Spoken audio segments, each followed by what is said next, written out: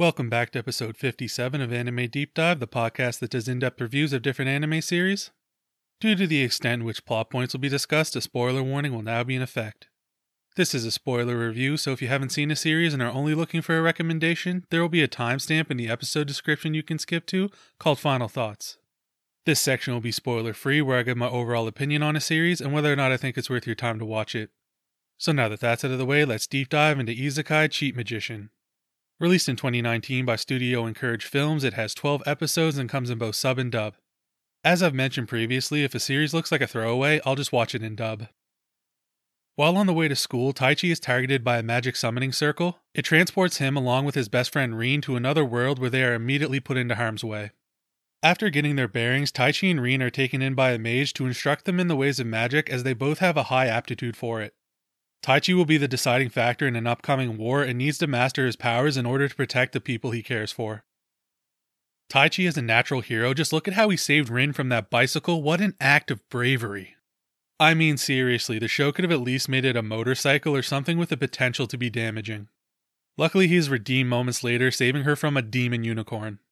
Taichi adjusted to being an adventurer rather unbelievably. He murders a wolf with a dagger and doesn't flinch about it. Taichi's adventurer clothes are whack, it's just a button-up and a vest. While his dagger is cool, the sword choreography was nothing special in this series. When it came to his physical enhancement powers, it was fine. But all the numbers associated with magic strength and capacity, in addition to Taichi calibrating his attacks, were just dumb. I wouldn't pay attention half the time. He would contemplate what amount of power to use. It goes back to don't tell me, just show me how strong a character is. I don't need to know if he's putting level 10 or level 15 into his punch. Luckily, the show isn't just all overpowered magic. Taichi is actually pretty clever. He discovered the man who was bringing monsters into the orchard through a handshake and set up the sting operation on the person who snuck into Rin's room at the palace to execute her. Taichi reminds me of Kazuma from Konosuba. He has no issues when it comes to gender equality. He recognized the assassins are women, so I thought he'd let Rin handle it, but instead he actively steps in front of her and starts piecing up all the girls. He even blasts Anno with a straight punch to the face while she was down. Rin is a real friend. She was pushed to safety out of the magic circle's range, but chose to jump back in for Taichi. This actually gave me something to think about. In most isekai, the main character gets tossed in alone, yet they thrive. Subaru from Re:Zero comes to mind. He just got put in a world and adapted immediately. In reality, that would be a very daunting situation to face alone, so having a friend summon with you would be a great help. Naofumi from the Rising of the Shield Hero, he was summoned along with other heroes, but he is kind of alone in the experience. They're not really his friends. That was made pretty clear in the first episode, but imagine the difference it would have made if Naofumi had a Rin with him from the start. Someone who knew his true character and stood with him from the beginning. Rin has been chosen by all four spirits, so she's capable of using fire, water, earth, and wind. Rin was able to use the knowledge from her homeworld to help her here. Rin using science to master magic quickly was not only interesting, but a pretty cool way to utilize spells. If you want your fire to burn brighter, imagine its reaction with gasoline. Rin was no helpless weakling. When Taichi was busy underground fighting goblins, she bossed up and used the old scientific mind to create a huge bomb. Now, as whack as Taichi's outfit was, Rin takes the cake, another button-up with the corniest looking cape. And her bottoms look like climbing shorts. Her first staff is like a deformed hockey stick. I don't see why she uses staffs anyway. She's shown to be more than capable of producing lightning and other attacks from her hands. Rin's best moment is after she went ham on the army attacking the town. She falls to her knees and says she wished she told Taichi she appreciated him when he saved her. Then the old dog shows up and says, "I'm all ears now to hear your thank you." That was probably my favorite moment of this series. I didn't know what to make of Ariel, the wind spirit. She seemed sweet while helping Taichi with the extra encouragement to pool his magic in his right hand. Then she switched to sounding like a ghost girl out of a horror movie when speaking to him at Lamia's house. Ariel was a cool companion. I just didn't see the point at the very end her being like, "Ariel isn't my true name." She didn't really change in appearance or personality, she just becomes a little less childlike. It just seemed really dumb to have her pretending to be a weaker spirit. Maybe this would have worked if she had faked being a cat familiar, then revealed herself as a spirit. Just going from a regular spirit to a great spirit had no impact on me. Mage of Fallen Leaves has to be the least intimidating title I've ever heard. Lamia is the trainer of Taichi who instructs him on how to control and produce magic.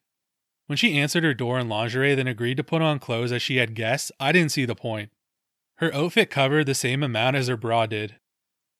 What pissed me off is how the long-haired villain and everyone bigs up how powerful Lamia is, but we never see her do anything special.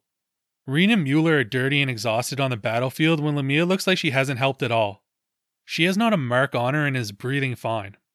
We saw her burn a couple of enemies, but Taichi had to save the day when taking on the big bosses.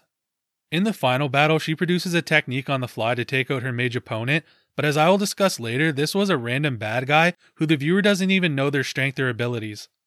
How impressed can I be when this mage could have been some run-of-the-mill goon?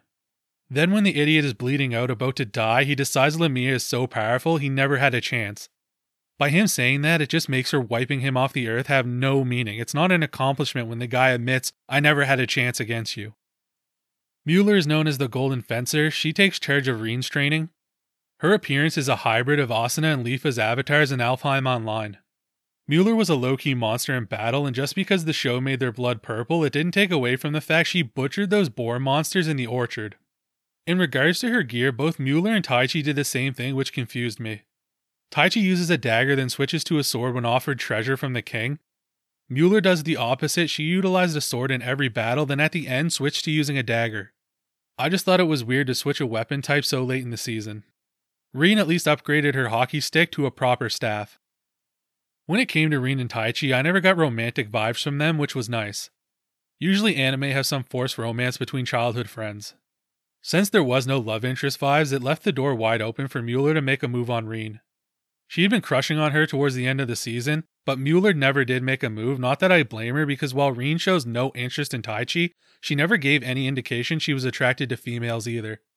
While I had no issue with Mueller liking Reen, I didn't understand the point of it. The relationship was never explored, and if it was a setup to carry over to another season, good luck with that. I doubt this series will ever see a second season. With that being said, let me get to the reasons why I feel this show is lame.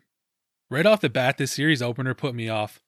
It started in the middle of a battle where the main characters are just going off with pulsation, fire, and wind magic. The enemy soldiers come right out and say they have no chance. Taichi is just too powerful of an adversary to beat. This destroyed the first half of the season. Any training or effort put into developing powers and sword skills are wasted because I already know each of these people are going to be overpowered savages. As for the ending, when we finally return to it, we get zombie soldiers, like how original. It was the same as in Another World with my smartphone, which shared more than a few bad qualities with Cheat Magician. Another huge problem with 12-episode series is they usually have obscure villains whose plans are stupid or uninteresting. I couldn't even be bothered to learn the villains' names. The girl who fought both Reen and Mueller just seems like she doesn't even like the side she's on. The one-armed Goomba let his Crimson Pack monster do all the fighting for him, and then when he actually went head-out with Taichi in a duel, all I could think was Cell from Dragon Ball Z Abridged, behold the power of two hands. After this duel, Taichi earns both of their respect, placing them out of the villain category. Next up, the twin Earth Mage girls get turned to the good side in less than half an episode. Even the Duke who goes against the king just doesn't agree with how his brother is choosing to rule. And at least half of the population agrees with him. It's a fairly even split civil war. In the final battle, all our main characters get their own mini-boss who we haven't seen the entire show. Nothing's been mentioned about their powers aside from them telling us. I said it earlier, and I'll say it again. Don't tell me how powerful someone is, just show me. Reen's barbarian opponent actually says I'm a heavy-duty warrior with an adventurer rank of A. Like seriously, could the show not think of a way to show her skills rather than her blurred-out stats? As for the voice acting in this series, I knew what I signed up for when I chose to watch dub. Instead of complaining about each individual actor, I'll just go through some of the worst delivered lines. Episode 1, the princess's attendant is stabbed as she finished her magic circle. She says in the most unconcerned tone, "Who are you? Stop there. Why have you done this?" You could get more emotion out of a sociopath. When Taichi is taken over by Pain in the wind spirit form in the orchard, he softly tells the two goose running away he will track them down. But he says it like, "I will find you." Lamia is supposed to be shocked when Taichi informs her Ariel contacted him. The character stands up and slams the table, yet her voice had no excitement. Taichi's scream when Anna dies, I mean come on, add some volume and strain to it. When Taichi talks to the Duke about a surrender and he refuses, Ariel goes, "Why would you do that? I do not understand." It sounded terrible. This is the last one that I will mention, but during the king's speech about going to war with his brother, he requests a cheer from the knights. Instead of multiple voices at different temperaments, it's one sole voice with a tiny echo effect on it. It sounded like out of 1,000 soldiers, only one answered the call. But then moments later, they do an additional cheer with multiple voices, so it's like, why didn't you just do that for both? As for the visuals, there were some wonky looking running animations, but the fire in this series looked extremely well done. It was odd to see basic things like walking on grass look horrible, but the complex flow of a flame appeared top notch. This series repeatedly used the same animation sequence in different scenes. It was super obvious, especially in the fight at the orchard. In the bigger fights, the monsters were drawn terribly. It looked like they were sketched in last minute.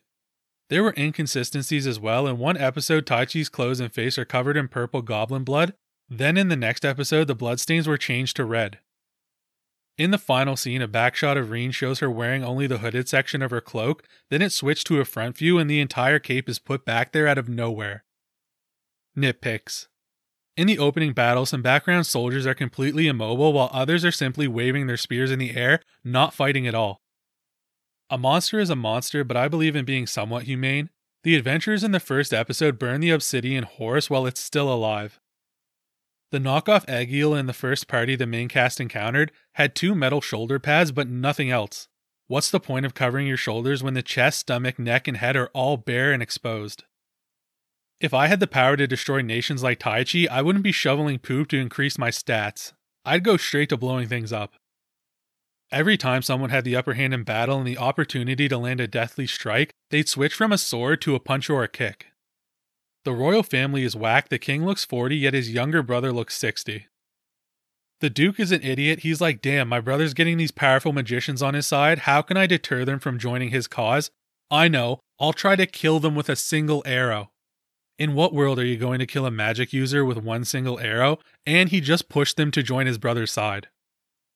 Why would the royal forces have Taichi use wind magic to create a trench in front of the enemy? Wouldn't earth magic be much easier? Best girl, waifu, and harem. Best girl is Ana, the reformed assassin who after getting worked by Taichi decides she's going to quit the game and follow him around.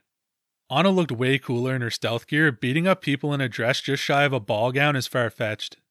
Speaking of things that are out there, shout out to the series for using a video game tactic that should never work but is still put in all of them. Ana and Taichi throw a rock down a hallway, distracting the guards while they attack them. Firstly, why would a rock roll down a corridor inside a building? Secondly, why would such a small noise hold both guards' attention for so long? I totally didn't remember Ana died, but when it happened, I didn't feel anything. She was like in 3 episodes, but out of all the girls in this series, she had the most potential of being a love interest for Taichi. Final thoughts. Isekai Cheat Magician is what you'd come to expect from a throwaway series. Overpowered characters with no real direction or purpose. Poorly set up villains, and the dialogue in the dub at least was rough on more than one occasion. I'd never recommend this series to anyone. There are much better options to choose from. Alright, that's going to be it for this week's review. Hope to catch you in the next one. Bye.